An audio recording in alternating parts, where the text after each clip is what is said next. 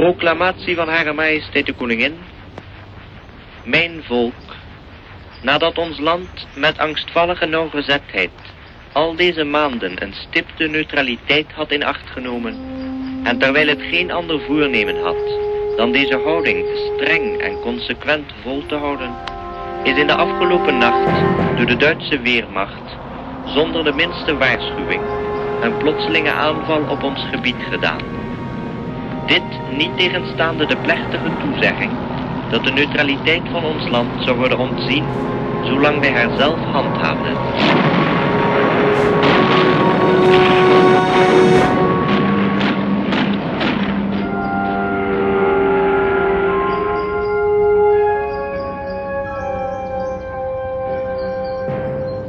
Het begin van de Tweede Wereldoorlog is inmiddels meer dan 70 jaar geleden. De nog levende ooggetuigen waren destijds jong. 2 kinderen van toen vertellen hun herinneringen aan de oorlog in Ogenal door kinderogen gezien.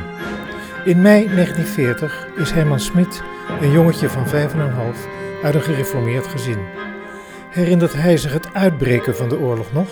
Ja, dat is zelfs heel scherp op mijn netvlies gebrand.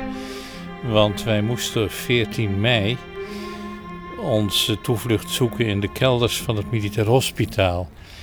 Het militair hospitaal was toen nog niet afgebouwd, maar de kelders waren wel klaar.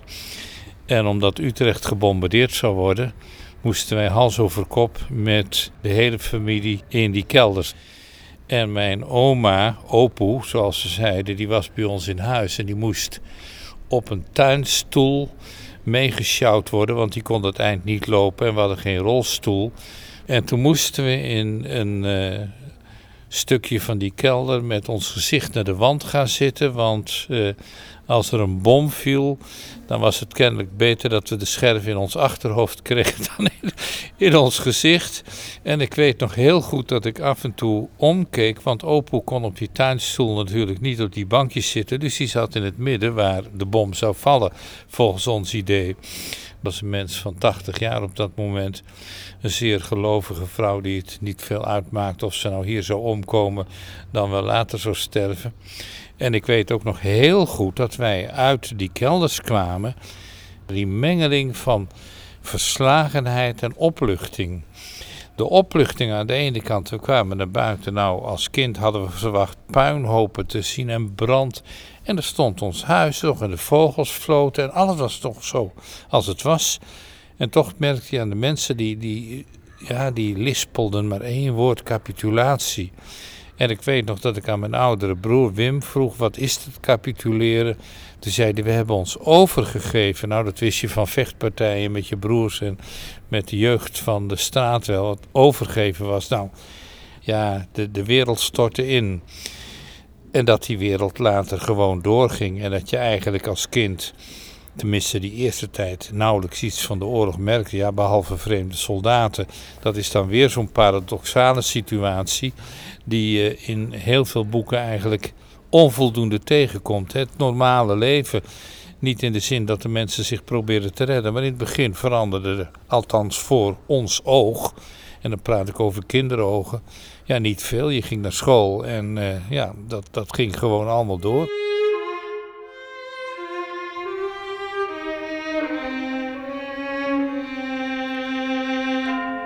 Voor Joodse gezinnen in Ogenal is de Duitse inval van meet af aan bedreigender. Merkte de 4-jarige Hans Gezang dat aan zijn ouders? Ja, mijn ouders werden anders. Dat klinkt misschien raar en ik weet het niet zeker, want sommige dingen heb je voor herinnering en andere voor overlevering. En voor mijn gevoel hebben mijn ouders destijds de ramen afgeplakt met plakband. Voor als er bombardementen waren. Want ik moet wel eventjes zeggen dat er een generatie is geweest die het overleefd heeft, zoals wij dus. Maar dat is niet vanzelf gegaan. Dat is ook niet alleen door hulp gegaan, maar ook omdat ze er niet in geloofden dat de mensen zo braaf waren. Een gedeelte die zeiden dat gebeurt niet. Terwijl het wel gebeurd is. Dus in dat opzicht hebben mijn ouders een zeer vooruitziende blik gehad. Hoeveel hebben het er overleefd? Ik weet ook die aantallen niet hoor. Kijk, bij ons in de familie Van mijn moeders kant niemand. Van mijn vader allemaal. 5 broers en zusters. Zijn zus is naar Amerika gegaan. Een paar in Nederland. Zijn ook die onder de grond hebben gezeten. Werkelijk in een hol. Dat kan je bijna ook niet voorstellen. Ja, dat is bijna een sprookje, maar dan een gruwelijk sprookje. Parteigenossen, Kameraden, wir wollen das niederländische Volkstum nicht bedrücken und ihm unsere Überzeugung aufdrängen, aber das gilt für das niederländische Volk. Und die Juden werden von uns nicht als ein Bestandteil des niederländischen Volkes an. Und wir werden die Juden schlagen, wo wir sie treffen. Und wer mit ihnen geht, der wird eben dann nicht getroffen. De Duitse bezetting in Ogenal was ontzettend groot. Ik weet wel dat die geweldige bunker voor het militair hospitaal werd gebouwd. Kan ik me nog herinneren dat het dag en nacht doorging. Er was een hele oprit gemaakt waarvan die treintjes omhoog gingen om beton te storten. Menig Nederlands aannemer werd daar natuurlijk schatrijk van. En dat kan ik me nog wel herinneren. Dat zal in 1943 zijn geweest. Ik zeg er weer bij, voor ons als kinderen was die bezetting van het militair hospitaal, die had iets spannends en er was altijd wel wat te beleven. U moet zich voorstellen, de hele Jozef Heidelaan was met prikkeldraad afgezet. Het Alfons Diepenblokplein was met prikkeldraad afgezet. Je kon alleen maar langs één hele kleine kant kon je rijden. Dan was natuurlijk totaal geen autoverkeer, dus deed niemand kwaad. Maar het hele terrein was met 2-3 prikkeldraadversperringen afgezet. Op de Lessinglaan had je een hele barak waar Duitsers in zaten. Daar had je ook een hele grote bunker die gebouwd was. Alle huizen in de Jozef Heidelaan waren gevorderd door de Duitsers. Dus was. En tegenover ons had je Duitse officieren, achter ons Duitse mensen. Ik weet wel dat mijn vader liet het huis expres niet schilderen. Die dacht, als het aan de grondverf staat, dan zullen ze het misschien minder gauw vorderen. Dus voor, achter je, aan alle kanten zaten Duitsers. Ik weet nog dat wij een keer daar op de Jozef Heidelaan inderdaad elkaar aan het bekogelen waren vanuit zo'n loopgraaf die er gemaakt was. En dat zo'n Duitse officier afstapte en ons ongezout op ons donder gaf en we moesten alles opruimen. Ja, het had iets avontuurlijks. Het is misschien een te laconiek woord, maar dat beeld dat je er de hele tijd onder gebukt ging en zo en snakte naar de bevrijding is voor kinderen, denk ik, toch een beetje te zwaar geladen.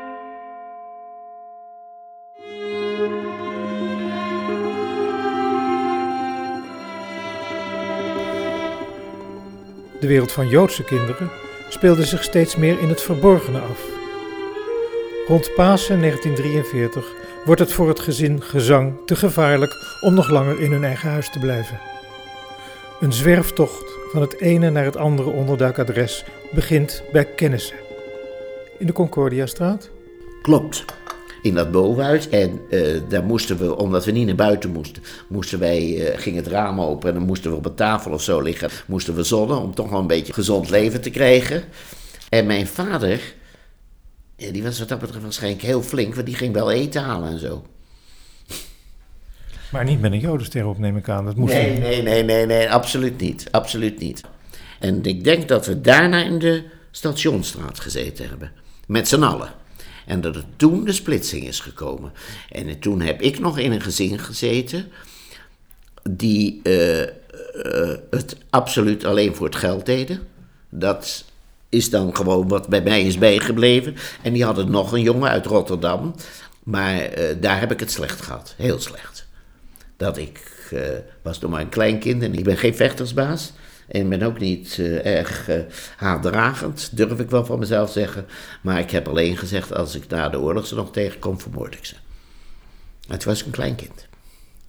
En die hebben me echt, want laten we heel eerlijk zijn, die kinderen die constant binnen zaten en dus geen speelgoed hadden of iets, ja, wat hadden we? Dus we waren lastig, we waren niet makkelijk, laat ik het heel voorzichtig zeggen. Moet je luisteren, die mensen waren misschien ook ten einde raad. Hè? Ze wisten op een gegeven moment ook niet meer wat ze moesten doen.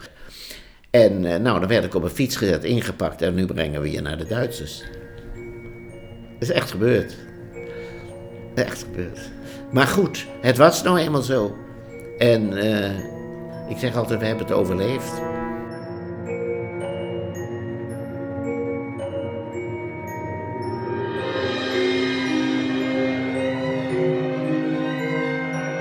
en NSB'ers in de wijk? Ja, onder andere Van Beuzenkom op het Beethovenplein. Die was vooraanstaand lid van de NSB, dat wist je allemaal. Dus nou rookte bij ons thuis niemand. Maar goed, in ieder geval, daar liep je met een bocht omheen. Oh, dat was de tabak, de sigarenman op het Beethovenplein van Beuzenkom. En in onze straat hadden we de familie van Elselingen. Dat wist je niet helemaal zeker, maar er werd ook van gefluisterd dat hij niet helemaal zuiver op de graad was. Maar verder wist je daar toch niet zoveel van. Kijk, het beeld dat je van Utrecht hebt dat de hele Malibaan in Duitse en NSB-handen was. En dat het geweldige demonstraties waren. Ja, oog en al lag ver weg natuurlijk. Dus daar zag je in de praktijk heel weinig van. Wel eens een keer een mars van de WA door de straten. Maar het beeld dat Utrecht bij wijze van spreken de NSB-stad was, dat is ook later natuurlijk wel door de feiten bevestigd. Maar zo'n geweldige bijeenkomst in het stadion, daar merkt je oog en al natuurlijk helemaal niks van.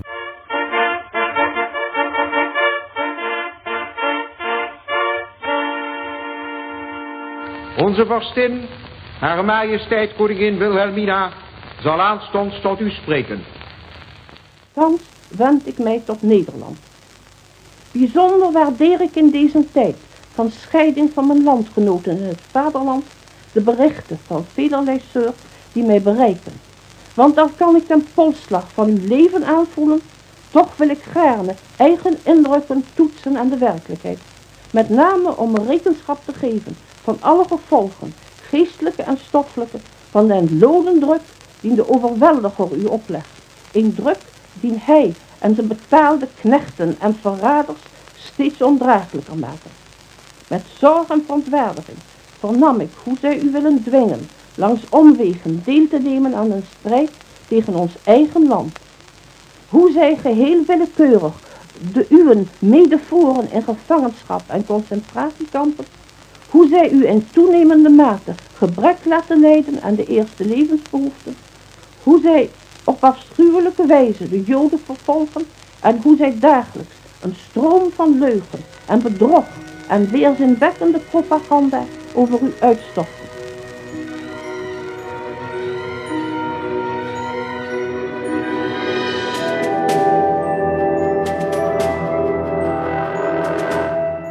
Leefde er in Ogenal al een besef wat voor gruwelijk lot hun Joodse buurtgenoten boven het hoofd hing? Herman Smit? Ja, maar dan moet je ontzettend uitkijken dat je niet de inhoud van latere boeken terugprojecteert op die tijd. We hadden in die Chopinstraat een Joodse familie en die is op een gegeven moment weggevoerd. Ik weet wel dat daar een zegeltje op de deur zat en dat wij als kinderen, als we uit school kwamen, daar met een boogje omheen liepen. Dus je wist wel, er is iets ergs gebeurd.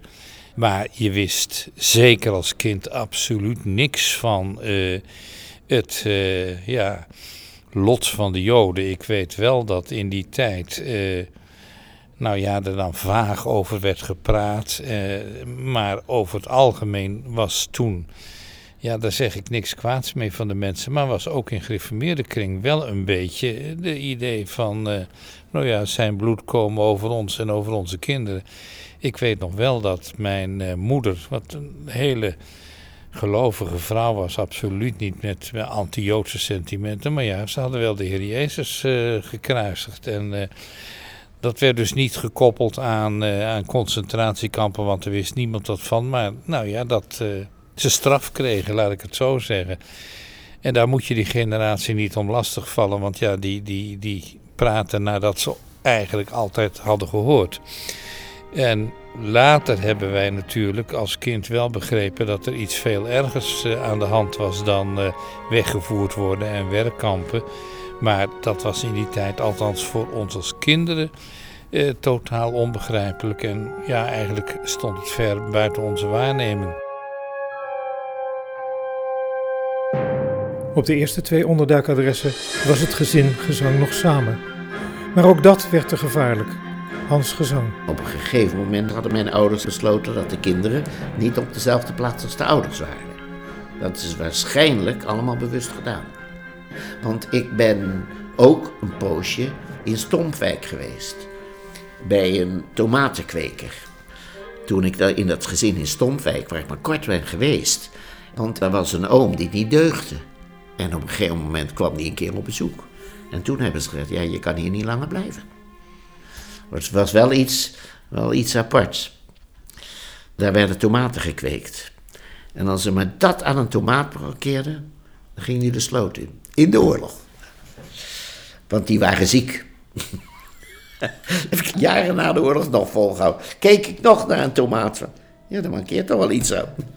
Je overzin je het, hè. Maar dat zijn wel leuke herinneringen, hoor. Daar heb ik het echt goed gehad.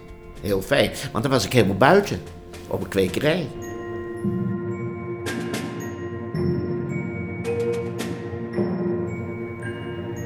Herman Smit, hoorde u ooit iets van Joodse onderduikkinderen?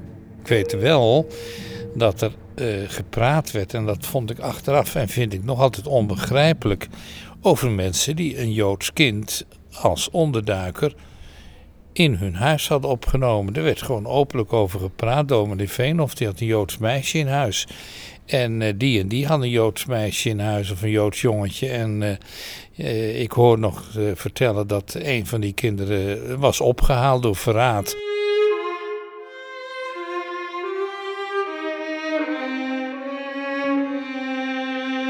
Ik kan me eigenlijk niet voorstellen hoe we onze tijd doorbrachten. Maar dan moeten we wel bedenken dat vandaag aan de dag moet je allerlei spelletjes en dingen en weet ik veel. En radio en televisie hebben. En dat hadden we toen toch niet. Dus we waren ook niet zo verwend. Hè?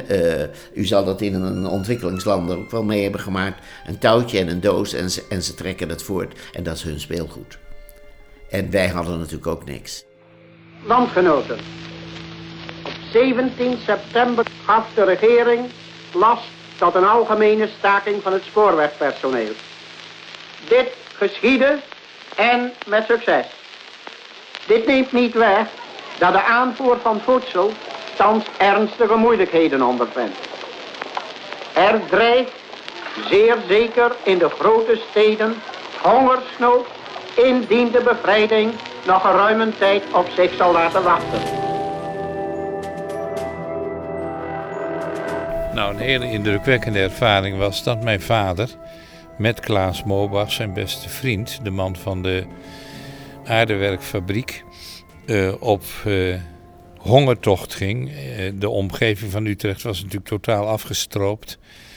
En toen hebben ze van dominee Veenhof een adres gekregen van een zwager van hem in Vroomshoop. Moet je je voorstellen, dus achter in Overijssel, bij Frieseveen. En zij zijn dus op hun fietsen, wrakke fietsen, in de ijzige kou naar Vroomshoop gefietst. En daar was natuurlijk een van de afschuwelijke punten de brug bij Katerveer. En ik weet nog dat mijn vader zei dat als ze dan de brug naderden met hun lading eten, ja, lading voor een paar weken was het dan voldoende, nou ja, dat ze hete schietgebeden opzonden dat het maar vreselijk mocht regenen of hard mocht sneeuwen, want dan bleef die landwacht in zijn hokje staan. Maar als het dan mooi weer was en ze gingen controleren, nou, dan werd in 9 van de 10 gevallen een deel van het voedsel afgenomen. Dus het waren vreselijk spannende tijden en voor de rest werd natuurlijk zoveel mogelijk de omgeving van Utrecht afgeschuimd.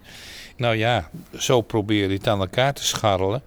En ja, we hebben wel honger gehad, ja zeker. 44, 45 was een vreselijke winter. Als een epidemie. Het is niet anders te verklaren. Ineens het hele park Ogenal, de Beethovenlaan, de Hendelstraat, alle bomen gingen om. En toen waren alle bomen om. En toen zwermde het uit over, nou ja, de meren, Vleuten. Ook daar, als een epidemie. En toen heeft het stadsbestuur, onder leiding van de NSB-burgemeester, gewoon gezegd, het moet afgelopen zijn, want anders hebben we straks geen boom meer. En toen is er een bomenwacht ingesteld. En dan moest mijn vader ook 's nachts wacht lopen om eventueel het omzagen van bomen te voorkomen. Wij hebben in de Stationsstraat gezeten, in een bovenhuis. En dat was van de familie van Dam.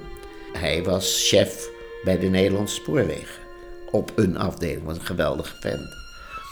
En die had zijn personeel kennelijk heel goed door. Want een van zijn ondergeschikte vind ik een beetje een raar woord, maar laten we dan zo zeggen, op kantoor, daar ben ik geweest. Dat is de familie Bergmeijer geweest. Dus hij heeft toch goed gezien waar hij dat kon doen.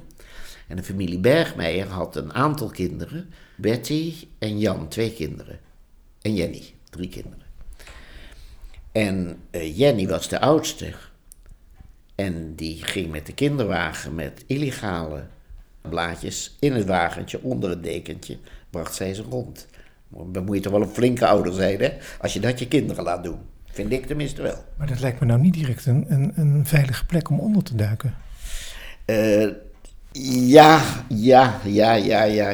Maar daar waren er wel meer niet. Ik geloof niet dat iedereen dat precies ook gezien heeft. En je moest ook net het geluk of het ongeluk hebben. Hè? En mijn broer zat bij de Wesseloos en ik zat dus bij de Bergmeijers. Dat is dus eigenlijk onze herinnering. Toen waren we ook wat ouder. Daar hebben we ook allebei de bevrijding meegemaakt.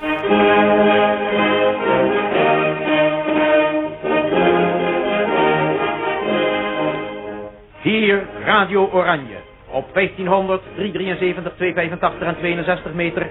En in de 49, 41 en 31 meter band. Goedenavond, luisteraars in Nederland, in Oost en West, op zee of waar ook ter wereld.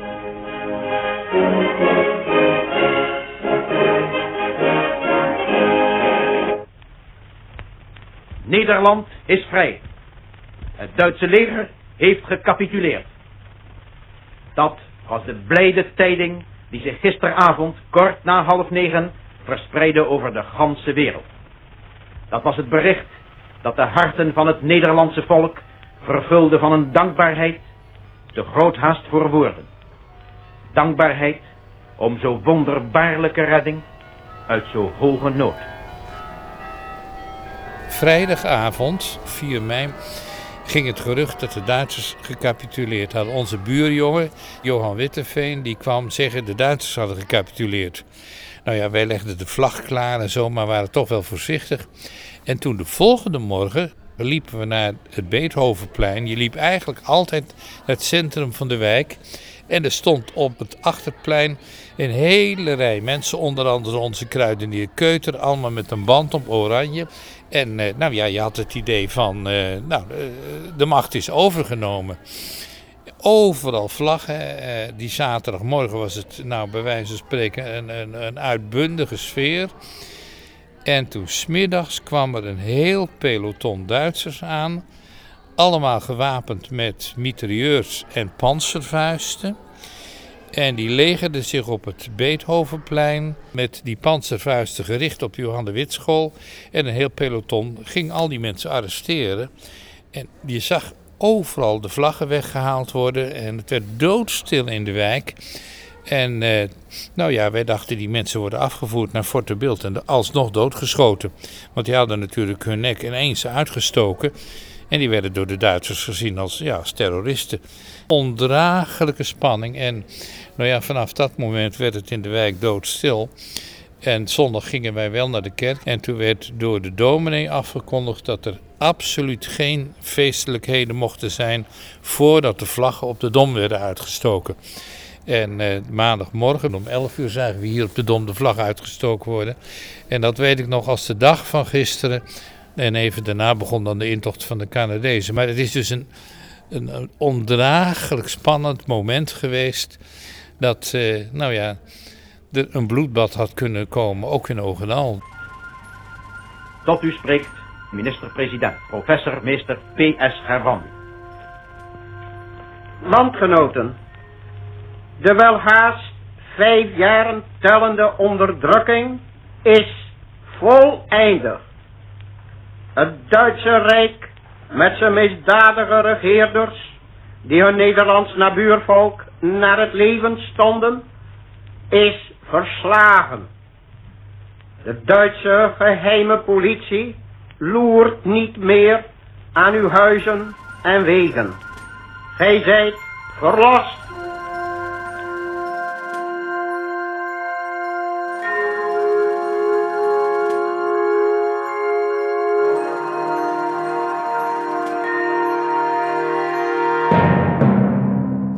Het eind van de oorlog daar krijg ik nog altijd koude rillingen van. De voedseldroppings, dat is iets, als je dat hebt meegemaakt, ja, dat is met geen pen te beschrijven.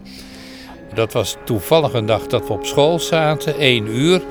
En ik zie nog voor me dat zo heel laag een luchtvloot aankomt van Amerikaanse bommenwerpers. Nou, we doken onder de banken, want we dachten natuurlijk, nou, er begint een bombardement.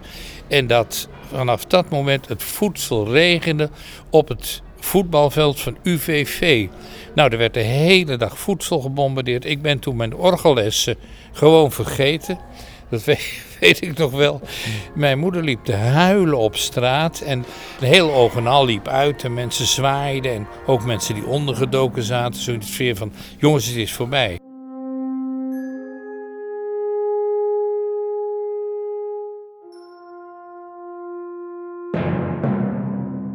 Hans Gezang, waar gingen jullie na de onderduik naartoe? We hadden natuurlijk geen huis meer. Het gezin moest weer bij elkaar. Om duidelijk te zijn, het is na de bevrijding. Ja. En uw ouders doen pogingen om in hun eigen huis terug te komen. Ja. En dat was dus bezet door de NSB'ers. Die er dus ook uit zijn gegaan. En toen heeft de familie van Eck heeft ons hele gezin opgenomen. En want die hadden een kapperszaak. Alleen na de oorlog, toen kwam dat huis weer vrij en mijn vader heeft daar veel voor gedaan. Dit, luisteraars, is het einde van deze avonduitzending van Radio Oranje op den eerste dag van het bevrijde Nederland. Voor allen in vaderland en koninkrijk, goede moed en voor allen op zee in het bijzonder, behouden vaart en goede wacht. Nederland is herrezen. Achter ons op de Robert Schumannlaan werd iedere avond gedanst. Je kunt je dat nou niet voorstellen, maar dat er dus op de straat gewoon iedere avond bal was. Dan speelde er een bandje of iets van de Canadezen. Wij mochten achter op een motor van de ordonnans allemaal een eindje op en neer rijden. En we hielden natuurlijk ook strooptochten. Ik heb nog steeds een Duitse en een Nederlandse helm. Die heb ik uit de kelders van het Militair Hospitaal gehaald. Achteraf krankzinnig liepen wij met van die eierhandgranaten gewoon. En de kogels draaiden we uit elkaar en schudden het kruid eruit. Ja, we hadden 10 keer kunnen ontploffen. De ouders van Hans Gezang proberen na de onderduik het gezin weer te harmoniseren. Tot een grote vreugde wordt in 1946 hun dochter Lies geboren. Wat mijn moeder altijd wel zei is, doordat ik nog kwam na de oorlog, ja, dat was ook wel weer een lichtpunt in hun bestaan. Hoe was het voor uw ouders om terug te keren naar het oude huis in Ogenal? Nou, mijn moeder vertelde daarover altijd dat het heerlijkste was dat er nog een NSB-vlag was en dat ze daarmee de zolder heeft aangedwijld. Dat het niet beter kon dan daarmee. Want ze hadden op die zolder allemaal vogeltjes gehad, dus het was één vieze bende. En we hebben nog een schaal, dat is de NSB-schaal. Die kan ik wel laten zien even.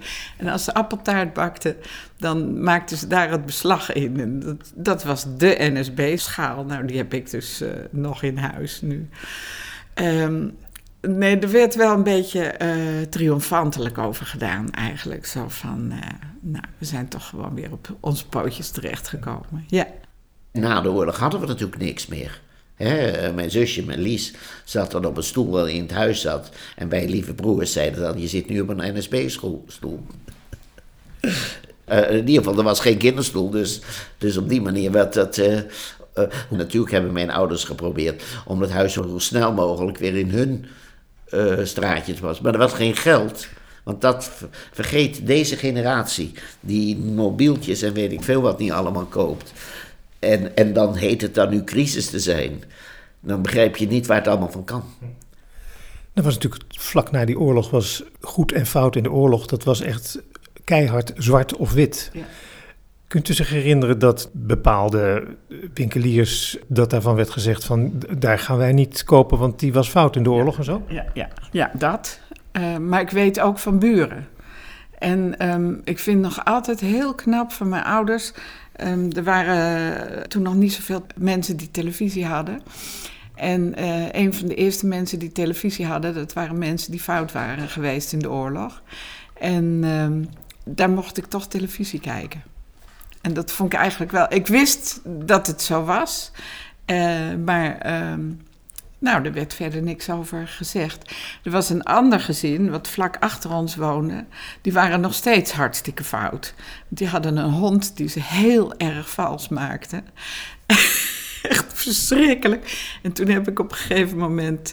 ik denk dat ik toen een jaar of 15 was... heb ik de dierenbescherming gebeld. En dat voelde wel heel goed om te doen.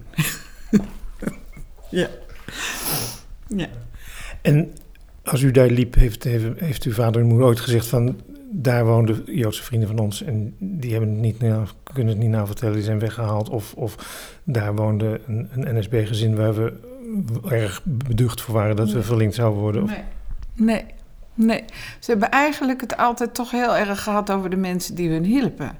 En wat hun vrienden waren. En wat ik wel weet, was dat er ook een familie van Leeuwen, die woonde... wij woonden op 67 en zij woonden geloof ik op 71. En die zijn eerder al uit hun huis gezet. En toen bij mijn ouders hebben ze het huis verdeeld. En die hebben toen met hun gezin... En die hebben het dus niet overleefd. Maar nee, ze hebben nooit... Er was wel een juwelier in de binnenstad. En nee, die was fout. Ik vond het als kind altijd een vreselijke discussie.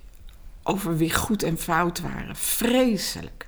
En als mijn ouders dan met vrienden bij elkaar waren... dan werd dat allemaal nog weer eens een keer... oh nee, die, nou en die. Dat vond ik echt heel lastig. Dus dat wilde ik eigenlijk nooit horen. En ik moet er ook wel bij zeggen dat in sommige gezinnen... is ook na de oorlog wel wat gebeurd. Of de gezinnen daarna, die broers toch niet zo goed met elkaar. Ik denk dat we wel allemaal enigszins verknipt uit de oorlog zijn gekomen. En de een meer dan de andere. Het was zuiver in de omstandigheden. A, qua leeftijd. B, in wat voor gezin je kwam. Als je gewoon in het gewone gezin kwam, ja, dan was er niks aan de hand. Wat dat betreft, maar ik ben niet jaloers, heeft mijn broer het denk ik beter gehad dan ik. Nou ja, gelukkig voor hem. Deze gruwelijke ervaringen, heeft u daar ook ter lering iets met uw kinderen mee gedaan? Dat weet ik niet. Je hebt het ze wel wat verteld, maar niet te veel. En ik ben ook een beetje... En ik denk ook altijd dat het wel een gevolg is van de oorlog een workaholic geweest. Want ik heb 70, 80 uur soms gewerkt in de week. En we zag mijn kinderen ook veel te weinig. Ik zeg dat gewoon heel eerlijk. En natuurlijk heb je er wel over gesproken, uiteraard. Mijn oudste heeft veel meer die binding, is ook naar Israël en zo geweest, dan mijn jongste.